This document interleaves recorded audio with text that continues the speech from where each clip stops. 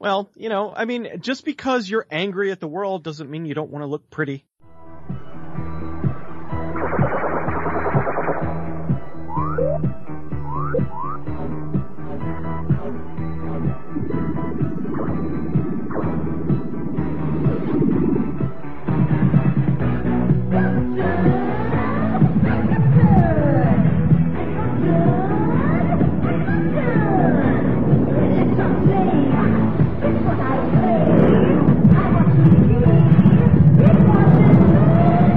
Radiodrome. Welcome to another episode of Radiodrome. I am Josh Hadley. With me back is the Gargoyle King himself, the Tear. Nobody's going to get that. Nobody is going to get that reference unless they have me on Facebook, which I don't friend a lot of you. Yeah, because a lot of you are weird. Weirder than me, and that says a lot. That's true. But then the weirdest among us is also the nicest among us, Cecil. He has that little serial killer veneer. You know, when Cecil goes crazy, Peter and I are going to be like, he was always such a quiet man. What makes you think I haven't already gone crazy? It hasn't made the news yet. Fair enough. The fucking mouth breathers that Cecil has to deal with, I really wouldn't be surprised. If you guys want to go crazy in a sexual sense, you go to adamandeve.com. Use the promo code DROME, D-R-O-M-E, and you will get 50% off of a single item, 3 free DVDs, a free sex swing, and free US shipping. Just use the promo code DROME at adamandeve.com. This is going to be sort of a more fun look at movies episode. I want to look at some of the small details that movies overlook or expect us to just accept for their plot. Now, I'm going to cut Cecil off at the pass here. I'm not saying movies should explain all these things. I'm just saying when you think about them, it sort of takes the magic or the spontaneity out of some of the things that happen in movies. Okay? So, Cecil, I'm not saying the movies should go out of their way to explain all of the minutia. Okay. I'm just saying when you think about it, you go, oh yeah, that kind of does make sense in a weird way. For instance, like my girlfriend and I were watching Punisher Warzone the other day, and I never noticed this before. Maybe it's because it was the first time I ever saw it in, true HD. I'd seen it on DVD before, but that I'd seen it in true HD. The Punisher gels his hair up to make it stick up, and I'm thinking... Wait, you didn't notice that in the DVD version? I didn't know, because it was obviously gelled, and maybe that's not something we were supposed to notice. Maybe that was, just it is obviously gelled, though. He very clearly has slick back hair in that movie. I can't see this Frank Castle standing in front of a mirror, putting the gel in and going, you know what, this is going to make me look really badass when I kill all these criminals. I can't see Frank Castle going to the local CVS or the Walgreens and buying this look stuff. For the character, though. I think it's more along the lines of probably when he was Frank Castle, the husband and father, he liked to slick back his hair. And now that he is the Punisher, he is continuing to, do, that's just one of those things. You wake up in the morning, you take a shower, you brush your teeth, you slick, you comb or slick back your hair or do whatever. And then there's actually a panel from one of the older comics where you see Punisher like shaving, like doing a morning routine. I'm talking in the movies. This Frank Castle sets his own broken nose with a pencil. He forgets to eat. I can't see this Frank Castle going to CVS and buying the gel. So what was he supposed to shave his head and then just never do his hair or not get a haircut or something,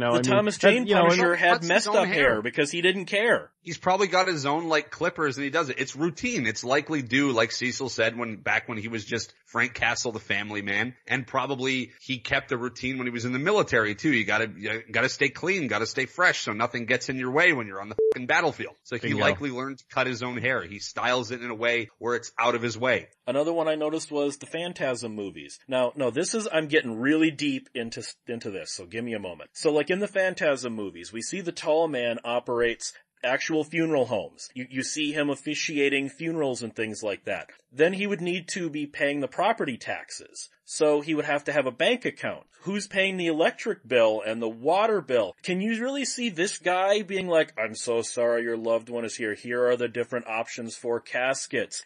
I can't see the tall man going and getting a checking account and trying to decide whether he wants cauliflower blue checks or the basic white checks for the funeral home he's operating out of as a front. Wow, there's a sitcom there. That one I've never thought about. That's probably something they didn't think about when they wrote the movie. No, because it would be one thing if he was just appropriating like a shutdown funeral home. But we see him actually working with the public and actual funerals and then steals the bodies. And I'm like, so that means he has to have a checking account. He needs to be paying property taxes. He needs to pay the electric bill, the water bill, the gas bill for the incinerator. Later we see that there are employees. Maybe he's paying it all with magic. Yes, because he's not a creepy freaking guy that people would go, yes, I will leave my loved ones with him. When you die, you think you're going to heaven. You come to us. You know, and I just thought of that and I'm like, wow, that kind of breaks the illusion a little, doesn't it? I think they just had what seemed like a really cool idea was this guy who, you know, runs a funeral home, and he's also this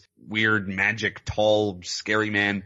They just thought it was a good idea. They probably weren't thinking about the fact that he might need to have all these different, very human-like assets, like banking and checking to run these funeral homes. They really weren't thinking about that. They were probably just thinking about the general idea of the movie. But yeah, when you think about it, it's like that wouldn't exist in reality. But then again, Phantasm is very much a supernatural kind of horror movie. So these aren't the sort of things you think about. Okay, well, here's what I think with that. From what I've gathered over watching the various Phantasm films from the years, it seems that once the tall man comes into an area, he moves very quickly. So it's very possible he comes into a town, takes over the funeral home, and then within the span of a month has, you know, the graveyard cleaned out and whatnot. So it's possible that, you know, he's not paying the bills and all that stuff simply because he moves in and he clears everything out before all that stuff has a chance to kind of catch up to him. Which you'd be able to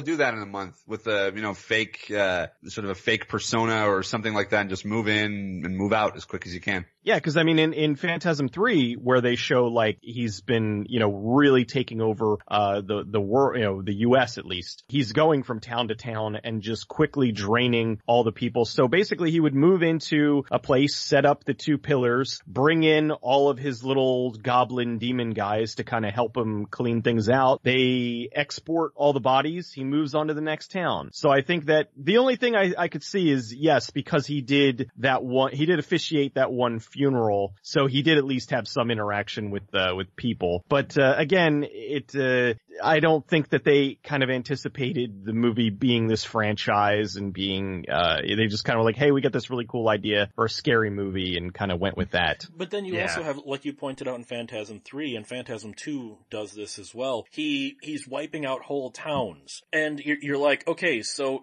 near the beginning of Phantasm 2, they drive past the, you know, boarded up police station and whatnot. So nobody notices that whole towns are vanishing. The feds aren't getting involved. Nobody notices, hey, the police from Perigord have not checked in so long. Hey, all of these people just vanished off the map. As somebody with tax troubles, I can tell you right now, the IRS would very quickly notice, hey, nobody in Perigord's paying taxes anymore. No one from the government gets involved. It's just Mike and Reggie.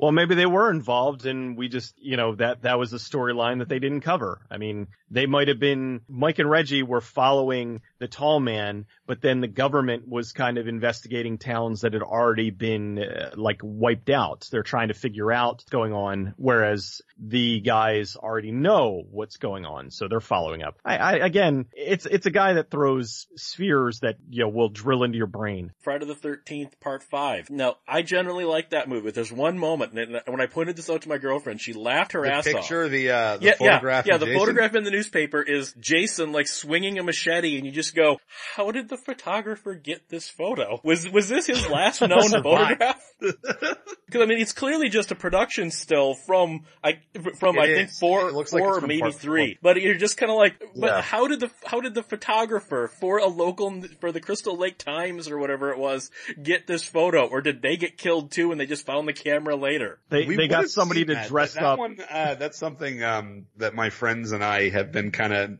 sort of lovingly nitpicking, because we're never shown any moment throughout 3 or 4 where that could happen, which is when that would have happened. And like parts 2, 3, and 4 all take place in the span of like the next day after. So there's literally no way that could have happened. It should have been like a survivor that gave their description of what he looked like in his sketch. You know, like in part 4 where you see a sketch of what he might have looked like as a child kind of thing. Like I think that's what they should have done, is a sketch of what he would have looked like with the mask on and whatever, like sort of a police sketch. But maybe they were just lazy. They just took a production still and put it in the newspaper and figured, oh, nobody's going to notice. Nobody cares about the continuity of these movies, not knowing that I'm pathetically obsessed with them. Sticking with the whole Phantasm thing of nobody noticing. Cecil, when we did the Children of the Corn franchise, from the intro, the prologue, it's 9-10 years till the bulk of the movie takes place, if I'm remembering right? Something like that? Something like that. Nobody noticed that, again, nobody in this town's paying their taxes. Somebody's paying the electric bill and the water bill. The highway departments never come out and checked, like, hey, why are there no adults? How has no one noticed this one town has no adults in it? For 10 years? Well, nobody has noticed this? He who walks behind the rose is also really good at accounting. I mean, I hate to keep bringing up money, but in a lot of these things, you still have to pay your bills. Somebody has to be paying the electric bill. Somebody has to be paying the water bill. And again, I have tax problems. The IRS is aware of every single change in my income. They would be to these people, hey, Mr. and Mrs. Magruder haven't paid their taxes in 5 years. I'm sure a tax assessor or 5 went out to that town to look into this. Well, maybe they went out and they were dispatched by the demon in the corn. And then the IRS didn't send another one, huh? Well, they kept sending them until finally people were like, all right, we don't want to go to that town anymore. Is this the Zap Brannigan? Is this the Zap Brannigan strategy of like with killbots? Yes. Just keep going. Well, you know, it's very possible. It's a little silly, especially considering the fact that there's freaking like 9 of them and I think a reboot or whatever. This isn't something that's taking place over the course of a couple of days. These are things that are taking place over the course of years, and they don't really, I think the only one that actually didn't cover that would be 3? was 3 the one with Isaac where they took him out of there. I think 3 was the one where Chicago I think they moved him to. Yeah, and the one with Naomi Watts and Charlize Theron. And, they did so that actually, it's like, okay, well they took them out of there. And so that one doesn't really follow the same path, but all the other ones are pretty much, the town is being wiped out by these kids and nobody's really paying attention. In the X-Men, now I'm not talking about the comic books, I'm talking about the movies. So they have this giant hangar that has a huge supersonic jet in it. It opens up in the ground and everything. How did Professor X do this in the middle of a residential neighborhood with nobody noticing? You're gonna have to have licensed plumbers, you're gonna have to have contractors, you're gonna have to have city inspectors. How do they get the fuel for this? All mutants. They're all mutants. All the contractors are mutants. They're all students in the school. Yes. Forge. His mutant ability is he can build anything. He can do it, so he built all that himself. None of the neighbors noticed, in this residential neighborhood, a giant hangar. Was it a residential neighborhood though? Yes. I thought it was like private property with like nobody around. There's nobody around. They have wide property, but they're in the middle of New York. They're in the middle of New York City. People would notice. There's a guy that can turn himself into metal. There's another guy who can survive gunshots. There's another guy that that one, alright, so they can build all this stuff and no one notices. Maybe that's it. That Professor X used his mental ability to make everyone not notice. Except Professor X wouldn't do that. And remember, he considered it a violation to do anything to someone's mind without their consent. So Professor X would not do that. Well, no, I'm saying maybe he put some kind of bubble over the thing, so it's not affecting people, but they can't notice what's going on. Yes, because Wolverine knows how to install a toilet. Well, that's the same thing with Clerks, where, you think the average stormtrooper knows how to install a toilet. Like I said, these are these little things that just sort of break the illusion. Sometimes producers even notice them. Like Star Trek Deep Space Nine. In the pilot episode of Deep Space Nine, Kira, this angry freedom fighter fighter who hates the Federation, at least in the pilot. She hates the Federation, she hates her job, she hates her boss, has makeup on and has her hair styled. They noticed that after the pilot, Kira wouldn't do that. Kira would not do her hair. She would not get up an hour early to do her hair and put on makeup to go to work at Deep Space Nine. So you'll notice, later Kira would do this, but for the next couple of seasons, Kira didn't do that. She just looked normal because the producers figured out after the pilot, yeah, this character wouldn't act like that. So sometimes people do have the Cecil thing of, they do kind of explain it. Well, just because you're angry at the world doesn't mean you don't want to look pretty.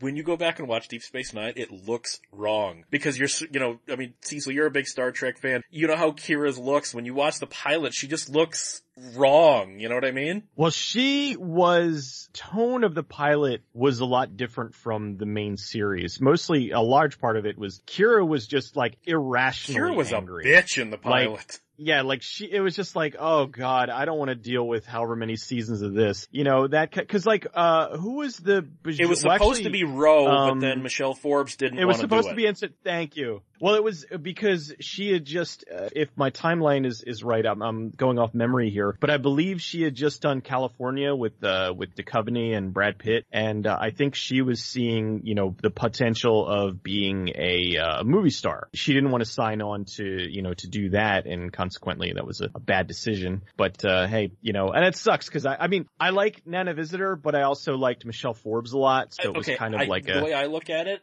Michelle Forbes didn't get to play Kira, the character would have been Ro, but you know what I mean. But she did go to become a main character on Homicide: Life on the Street after her movie career didn't exactly take off, and I liked her on Homicide, so we wouldn't have had her on Homicide if she'd taken DS9. So either way, it's fine. Well, it worked out well for her, and I think that she's a good actress, so I'm glad that she landed on her feet. There's a lot of actresses. Oh, the blonde-haired one that quit in. You're thinking of Denise Crosby and her stupid career. Denise suicide. Crosby, yeah, she blew herself up, and then she started doing softcore for movies and stuff. And yeah, it didn't really go that basically was a really bad decision. But she kind of came to peace with it, and she was even in those Star Trek Trekkie documentaries. But that's the kind of thing that happens though. Look at the whole David Caruso NYPD Blue thing. I'm gonna go be a movie star. And then it's can I have a TV show again, please? My movie thing didn't work. Yeah, well, he did really seem like he was going to be a big thing. They were pushing him hard, and then he ended up just slop sweating all over the place. That's kind of funny. If you read Stephen Bochco's book, ego that David Caruso had is probably the reason it didn't work. He really thought he was the next Marlon fucking Brando. Ooh. When really he's just Frank. He's been every single opening of CSI Miami. Hey, if you ever want to see something funny, I know it's Fox News, but go find the old Fox News clip of Rob Zombie talking about what a clusterfuck it was to try and direct David Caruso on CSI Miami. There are weird elements that the novels and the comic books were allowed to get into with Star Trek in regard to small details that for some reason they just would not let the TV shows deal with. For instance, maybe not the holodecks on the Enterprise or a Galaxy-class starship, but the holosuites on DS9 or Free Ports, those were mainly used for porn. We always saw them, using with tennis programs and stuff. No, the comic books heavily hinted these were used for exactly what you think they would be used for. Well, didn't they touched on that very gingerly in the episode of Next Generation with Barclay, where he created the world where Deanna Troi was this, I'm here for love.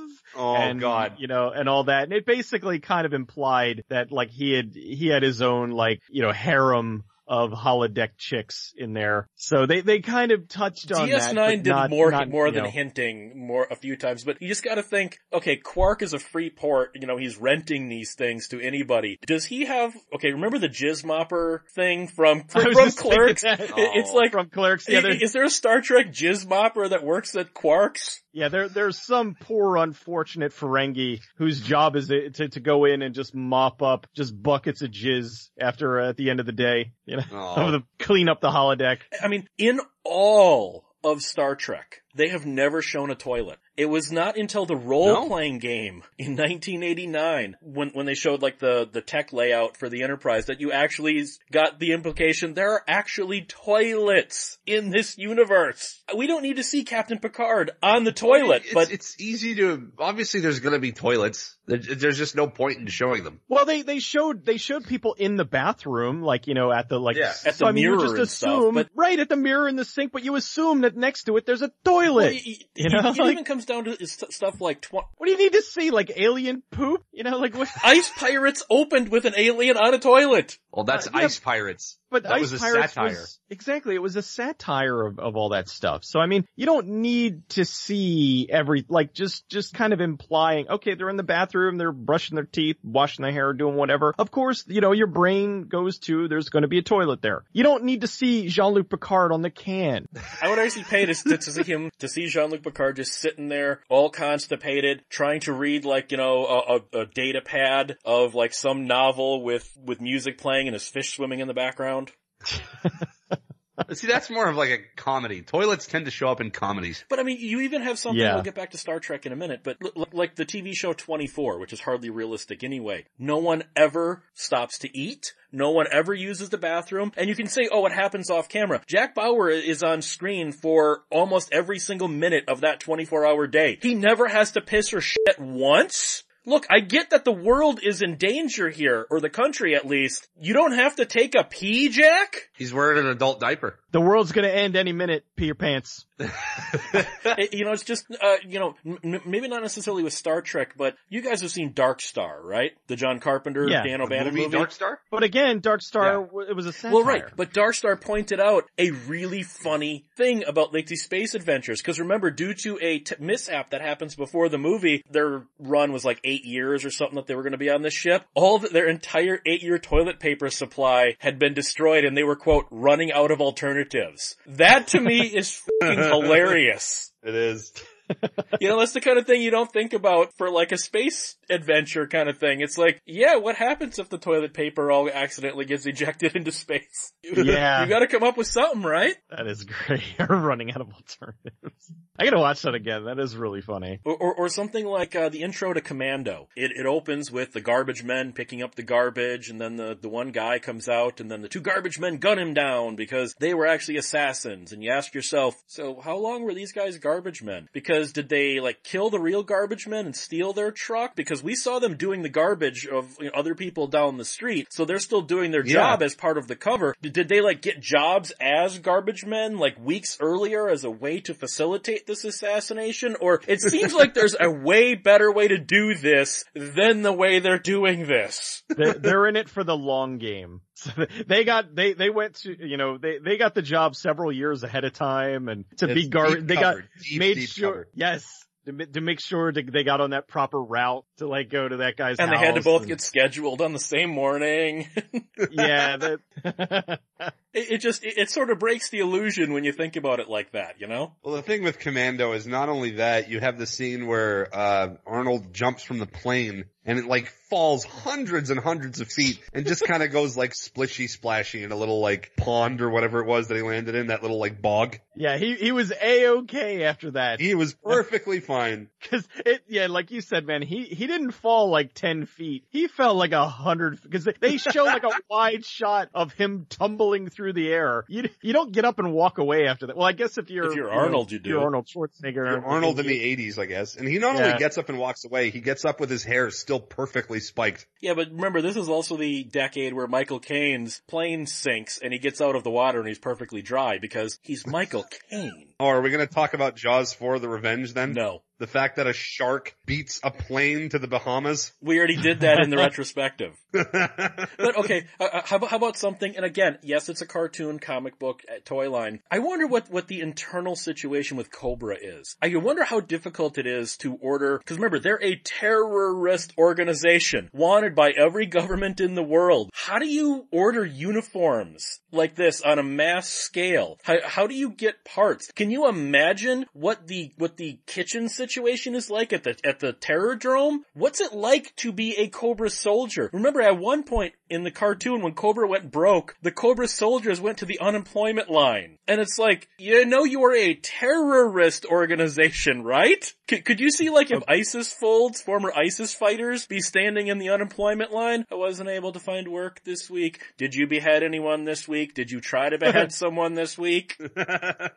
Well, Cobra Commander was a former used car salesman before he became the leader of the biggest terrorist organization in the world. He was from Cobra Law, if you go with the cartoon, though. Well, if you go with the lore of it, he was a used car salesman. So he's got some ties. Serious? Yeah, in the comics he was. Yeah, holy shit. He was a used car salesman. What the fuck? And I bet he still sounded like Chris Latta, though. Oh, God, yeah. Well, I got buy this Camaro.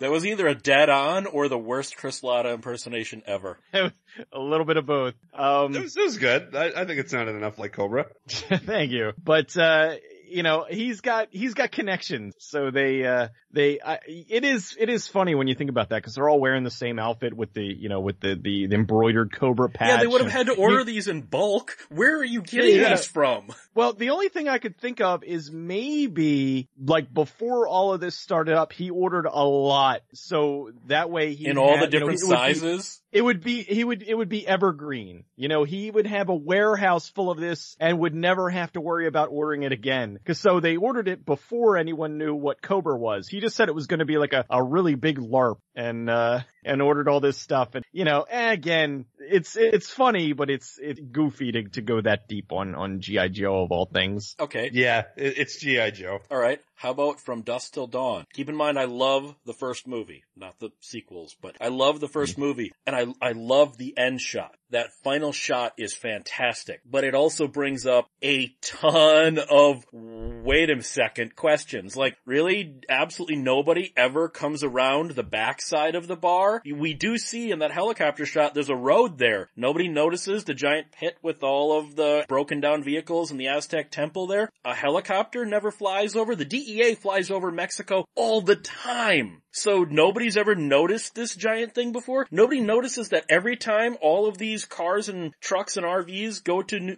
Mexico, they all vanish?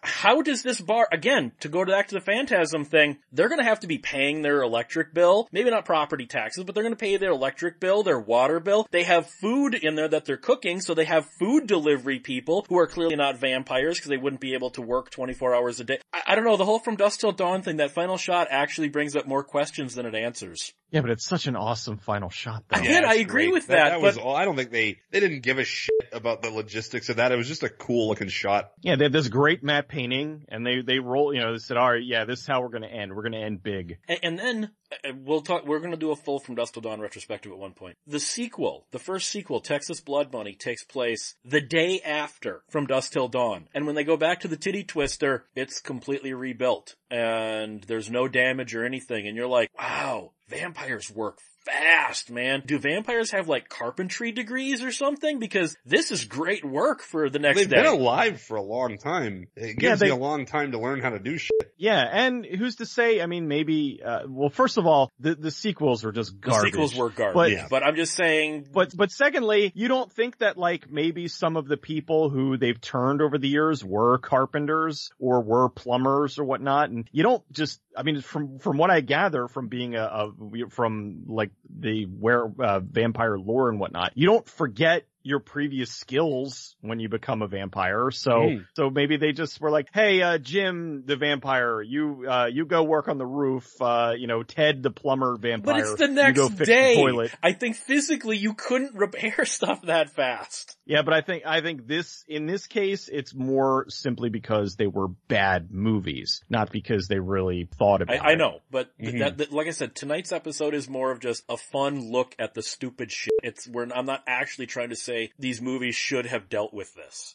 They could not have really done that in that short a period of time. Even simply logistically speaking, the size, you could put 50 people on it, but you couldn't have 50 people working in the same area at once, so yeah, they wouldn't, I don't know, I think they just, more than likely, they probably just screwed up the timeline and didn't they were, hey, well, let's rush these sequels out because we, try to capitalize on the first one. Oh god, they were awful. Then you also have something like the Texas Chainsaw Massacre movies. And one of these I do think deserves a prequel, and I'll explain that in a minute. You have things like Chop Top. In the first film, they mention that there's another brother, but he's in Vietnam. And Tobe Hooper confirms in the Texas Chainsaw Massacre 2 commentary that was Chop Top. So Chop Top was always a member of the family. He just happened to be deployed in Vietnam during the events of the first film. I can't see Chop Top ever having been sane enough to make it through boot camp, to make it through basic training, to get his uniform, to get shipped over to Nam, to work within a unit, to whatever is necessary. And you can't go, oh, well, he killed his squad or anything, because he wouldn't have been brought back to America then. He would have been either killed by the other soldiers or in prison. I can't see the Chop Top we see actually being in Vietnam, which is, I think, that's a prequel. That's a prequel we need. It probably wasn't the Chop Top that we saw. He was likely changed quite a bit because of the war. I mean, he comes back with a metal plate in his head. Which he did get in the war. But then if he was a member of the family, as the first film points out, he already had all of these proclivities. And as we saw from the family, none of them were exactly grounded in reality. Except for maybe the cook. Like maybe he was more like the cook. I still don't know if somebody like that could have made it through basic training. But that's where I'm saying there should be a sequel. I want a Chop Top in Nam prequel. I would love a Chop Top movie. It's just too bad Bill Moseley couldn't play him. Because if he could do it, but it'd be like, they'd have to put the young makeup on him and stuff. Yeah. But okay, are you guys telling me a Chop Top in Nam movie, seeing his origin, might not be a prequel we actually could stand behind maybe? That would actually be great. Oh, I would be down with that, I think. But I mean, they'd never do it simply because it's not, it wouldn't be the Texas Chainsaw, so to speak. It would be more focusing on the characters within that. Well, I can also see it being a rights clusterfuck, because Chop Top this is off topic, but Chop Top was supposed to be the Fredo character in Texas Chainsaw Massacre 3, but then after canon was dissolved, they found they couldn't figure out who owned the Chop Top character since he only appeared in the canon movie, so they had to change it to the Fredo character. So I don't even know who would own Chop Top at this point to be able to make a prequel. I don't even know if that's ever been hammered out. Probably not, simply because it's not cost effective wise enough. It's not Leatherface, right, where they would be arguing over who owns the rights to it. It's just I don't want to say a minor character, but in the grand scheme of things, they would consider it a minor character, and they wouldn't be warranted enough to kind of go through all the legalities of figuring out who owns it. Okay. Yeah. Well, sticking with Texas Chainsaw Massacre 2, Chop Top and, Junior and all that, at the beginning when we see them taking out the yuppies on the bridge, they have a super tricked out truck. And I'm just thinking, all of these things are special order parts that are all over this truck. I can't see these guys being sane enough or acting sane enough to go down to the dealership to be able to order these parts and get them in while not tipping off the people at the dealership. These guys are crazy. We need to call the cops. Or murdering everyone at the dealership. Then you'd get, the law involved. I just assume they stole it. I just assume they stole it from some redneck conservative dude, because the truck's got a big American flag on it. It's very tricked out. I don't assume for a second that they bought it or paid for it or got any of those parts themselves. I just assume it's a vehicle of one of their victims. Okay, well then how about in both Texas Chainsaw Massacre 3 and 4? Yes, I know 4 is garbage, but you have when Tink encounters them on the side of the road and he's got all the stuff about the flares and talking about how much he loves the glow and all that. He has a truck that has a highway department sticker on it. So did he kill the guy who was from the highway department, or he's also wearing a highway department jumper? So is his day job working for the highway department and no one notices how weird this might be? Because clearly, again, they have electricity and running water and gas at the house, so somebody's paying the bills. Somebody is working. It's clearly not Tex. It's Fredo's running the gas station, but again, he's acting like such a fucking jumpy idiot. I can't believe nobody's called the cops on Fredo yet. And I can't see owning the gas Fredo station. was, the gas station attendant was definitely a lunatic, but I think the other dude, the flare guy, he seemed to be the most level-headed of the family, so I think he probably was the one out with like a regular day job. Yeah, I kind of agree. I think, he was probably the one who could hold it together enough. Well, and then you also have in part 4, Matthew McConaughey runs a tow service. You can see he's driving a tow truck and there's a sticker on the door. I'm just wondering, and again, this one's not implied that they did this because he actually is the one who comes out to their wreck, as if he was called to, hey look, a car wreck. I can't see Matthew McConaughey's Texas Chainsaw 4 character actually just, getting the bus out of the ditch or anything like that. He just seems so crazy. I can't see these people holding down day jobs even as a cover. Yeah, well, that movie was just terrible. That's not the point. 4 is just, it's irredeemably bad. Wasn't the brunette, I forget what her name was, but the good looking one, like she had some sort of job, yeah. Yeah, she had some sort of job. She was like an insurance agent or something. Like she was like obviously normal enough fit into regular society. Right, I'm not talking about her. I'm talking about Matthew McConaughey with the tow truck. With robot legs. Well, we didn't know that at that point, but yes. He seemed like he could maybe hold some of it together, but again, the movie is just all over the place. It's so goofy. You have so many movies that have like street gangs and all this, and they always have like, the crazy, the crazy second in command that just wants to go kill everybody and all this, and you're like, how have you gotten this far when your gang won't listen to you? Remember in real life when the gangs even got a little out of control, the LAPD cracked the down on them. You see these gangs in movies and you're like, you guys know this is supposed to take place in the real world, not Mad Max land, right? You would have the feds, the DEA, and the NYPD or LAPD, depending on where you are, all over you. You just can't write movies that supposedly take place in the real world. Crazy Mad Max Beyond Thunderdome characters in them, man! No. Another small details thing. Okay, like Deep Space Nine where they noticed, Kira wouldn't do that. They even, cause I had some people, you often see this in the Italian movies, like Warriors of the Wasteland and all this. Wow, a lot of hair gel seemed to survive the apocalypse, right? It certainly did. But in hair gel and shoulder pads. Aquanet and shoulder pads. Lots and of shoulder helmets. pads. But in Mad Max Beyond Thunderdome, they actually show one of the guards getting his head shaved at the barber shop. So it's just a quick little thing, but it's like, okay, they actually show that the guards take the time out of the day to have their mohawks upkept. I kind of liked that, My personal favorite is the ones where, every post-apocalyptic movie, there's always something that's the resource that they're running out of. They're running out of oil, they're running out of women. I love the ones where it's like their water is the most precious resource, and yet everybody is clean. Everybody doesn't have dirt on them. Where they have dirt, it's like a little bit of dirt, but they don't look like they look like they've showered recently. The ones I like are where you have a medieval movie and everyone's got great teeth. I always like that, and it's there are.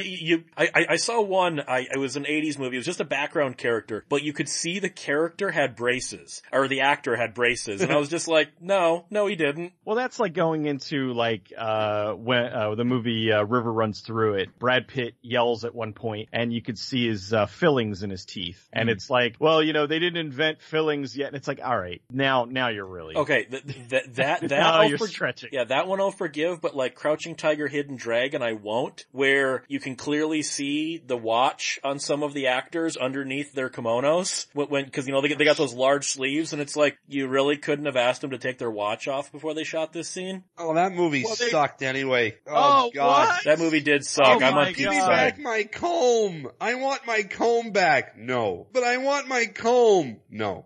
Fuck that movie. Crouching Tiger, Hidden shit. They did that with Spartacus, where there was the big battle scene, and you could see there were people that had items on them that were not of that time. And you would think isn't that the kind of the job of the continuity editor? Yes, it is. Or somebody to be like, hey, if you're gonna do this movie, don't wear a wristwatch, or okay, now obviously these are mistakes, but you look at, I think it's first Pirates of the Caribbean, where there's a crew member visible in the background with a cowboy hat and sunglasses on at one point. And you're just like, really? Nobody noticed this? Yeah, there's some good goofs like that where they really just blow it, where somebody is wearing something that they shouldn't have, or like, I'm willing to forgive certain things. Every now and then it'll be something that's so, like, all right, if somebody is, way in the background, and now with HD you can see things, like, but if somebody's like relatively in frame and they're wearing sunglasses in like a movie about Jesus, then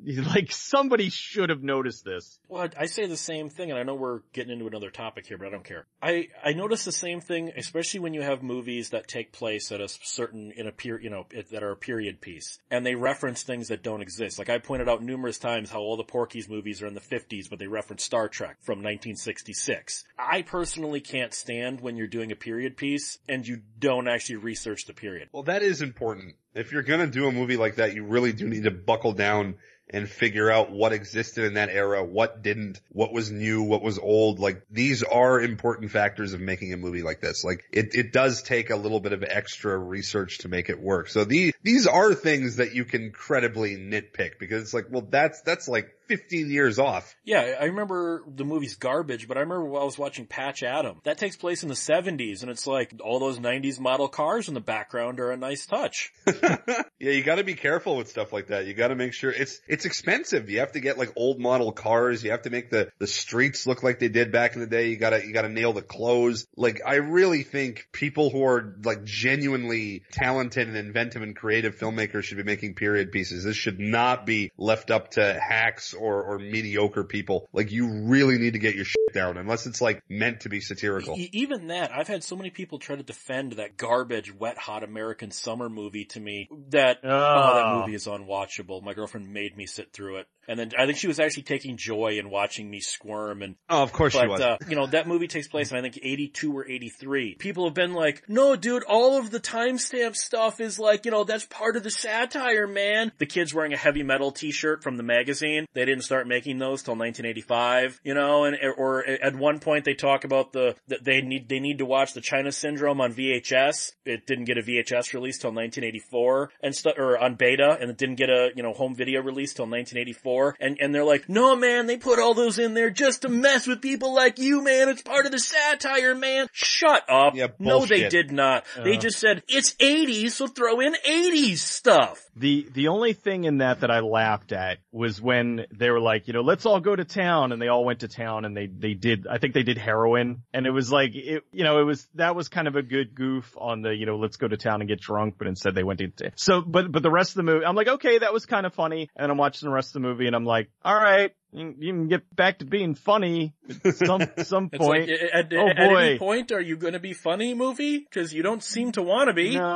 No, it's that new, it's not funny, therefore it's funny, which I don't like. I'm like, they're trying to do like the Office and stuff where they're making it like uncomfortable. If it's done sparingly, like the whole anti-comedy thing, that can work. But if that's all it is, it sucks. That's the point. You're just telling everybody, I'm a bad writer, and that's the point. I saw that they actually have a prequel TV series that takes place for this, but it was made 10 years after, so all the actors are noticeably older. One of the writers was like, that's part of the joke. They're younger versions of themselves and they look older. Shut up. You're an idiot. Yeah. That whole group is just, they're all just sitting around smelling their own farts about how great they are. Terrible. But the small details matter. And again, I'm not saying, like Cecil would point out, a movie would be boring if you dealt with all of this stuff. I'm just saying sometimes when you think about the small details, this stuff kind of falls apart. Like, I'm sorry, I can't take the tall man seriously anymore after thinking about all that stuff about the funeral home. I just picture Angus Scrimm, dressed as the tall man standing at the bank trying to decide what kind of checks he wants to order to be able to pay the bills for Morningside, And then there's also when they maybe think about it too much, like what was it, the second Fantastic Four movie where Galactus was the big fart space cloud.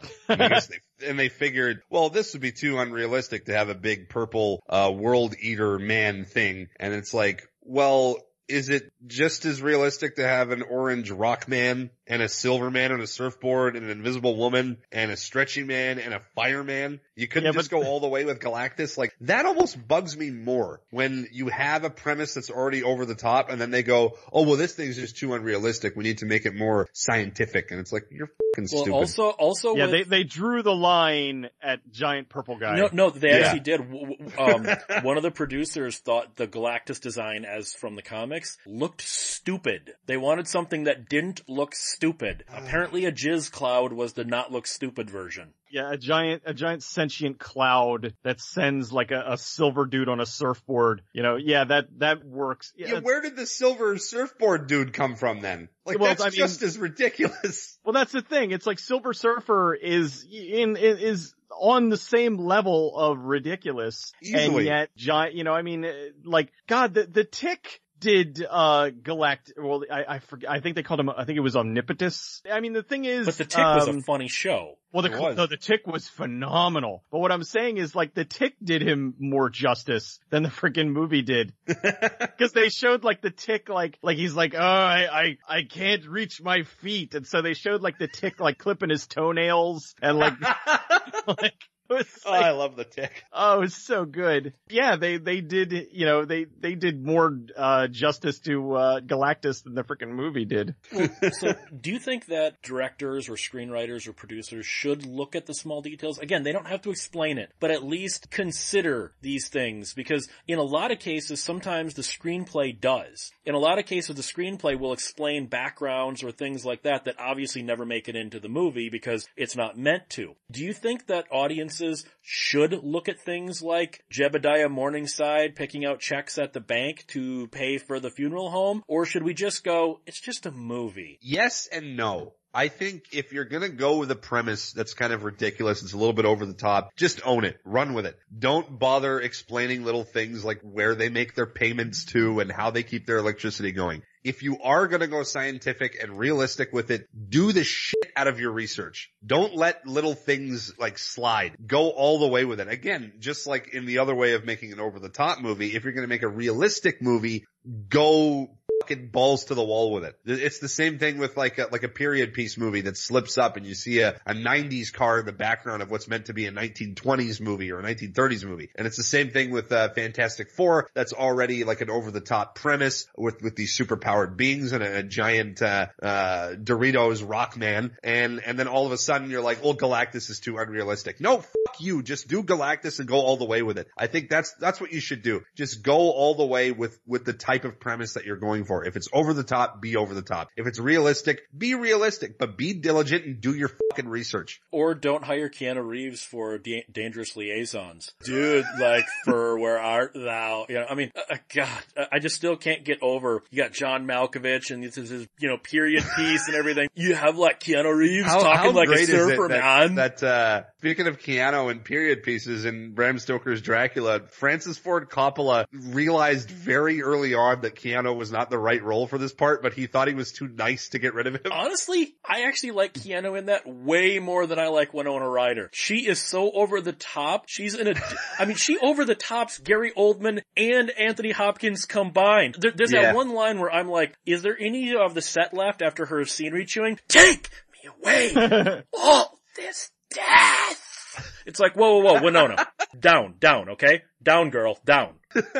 I pretty much agree with you guys. I think that, in general, a lot of the stuff too that we've covered are some things that, were in the film, but were trimmed for various reasons. Were trimmed for time, were trimmed for, pacing and whatnot. So I think it really comes down to if you're watching it and it interferes with it, like it's something so blatantly obvious where it's like, okay, what the hell happened here? Why isn't, this existing in this movie? Then that's something where it's like they need to address it. But if it's something where you maybe catch it on like the third or fourth viewing and you're like, hey, why doesn't, this guy, why don't we see this guy getting his hair cut or something? You just kind of, your brain just fills in the blanks. You figure, okay, this took place over the course of like 6 months. We don't need to see the guy on the can. We don't need to see the guy getting his hair cut. We don't need to see, we just assume that in their daily time that that's something they're going to do. Now with something like 24, it is a little goofy because we're seeing the entire 24 hours. And they should at the very least have him, walk into a pizza parlor and grab a slice of pizza or hey, I'm going to, go to the bathroom or so. Just get a Zagnut from the vending machine for God's sake at the CTU. Right. Yeah. Like while he's doing justice, he's on his way there, eating a hoagie in his car or something, cause that just adds, character. You're like, okay, this guy, he's human. And, so something like that. But when you're seeing people fighting aliens over the course of like a long period of time and you don't see them every second of the day, then yeah, you assume that in those times when we're not watching them, they went to the bathroom, they had sex, they had a Zagnut bar. That's a good touch in a movie. That's a good way to have like an intense film that has a lot of shit going on in it. To not show the characters for a decent enough period where you can assume, oh, he probably took a nap, or he probably got laid, probably got dinner, probably had a snack. You do need that. Like I agree with Josh at the 24 thing where we see a little bit too much of Jack Bauer. My final thoughts on this one is basically this was just kind of for fun. I know people are going to say I'm overanalyzing things, blah blah blah, but I'm not actually trying to say movies should deal with this stuff. I just thought these were some things I noticed and I thought it would be kind of fun. Although I really do want that Chop Top Nom prequel. That one I am serious about. Yeah, I'm I think that would work best as like a comic. Oh yeah, that actually would. Yeah. Yes. Because then you could draw him like a young Bill Moseley. You could make it work that way. I think it'd be better as like a Dark Horse comic or something. Yeah. All right. Well, where can people find the Peter? You can find me on the Twitters, on the Twitter machine at Cinematica. You can find me on YouTube, The Cinemasochist, on Facebook, The Cinemasochist. Find me on 1201beyond.com with some shirts. And of course, there's other shirts for other shows. I've got a new video in the works. I've got other videos that are out. I have a fucking stuffy nose because I got flu a couple days ago. And that's pretty much it. Patreon and Cinematica. Gimme money. Now. Money me money need bad. Well, Cecil need money not as bad as Pete and I, but where can Cecil be found? Find me at goodbadflix.com as well as goodbadflix on YouTube, Twitch, Twitter, Facebook, and 1201beyond.com. And you can find me, gimme money at Patreon, as well as 1201beyond.com. You can contact this show at 1201beyond@gmail.com. Try to be a cut above. Keep one foot in the gutter, one fist in the gold. Have a good night.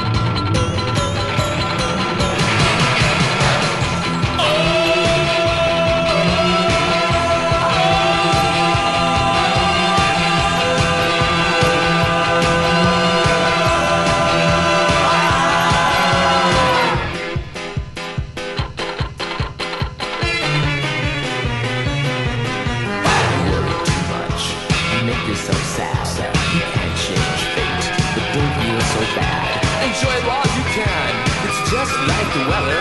So quick and play it, brother, brother. No one lives forever.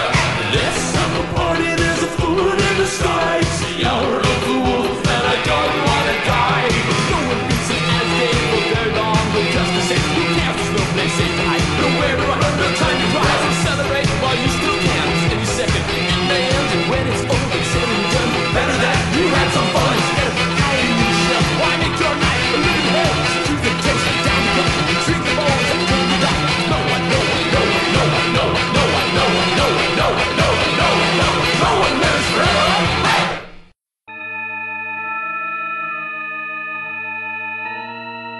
Radiodrome is a 1201 Beyond production. Find it and other great content at 1201beyond.com.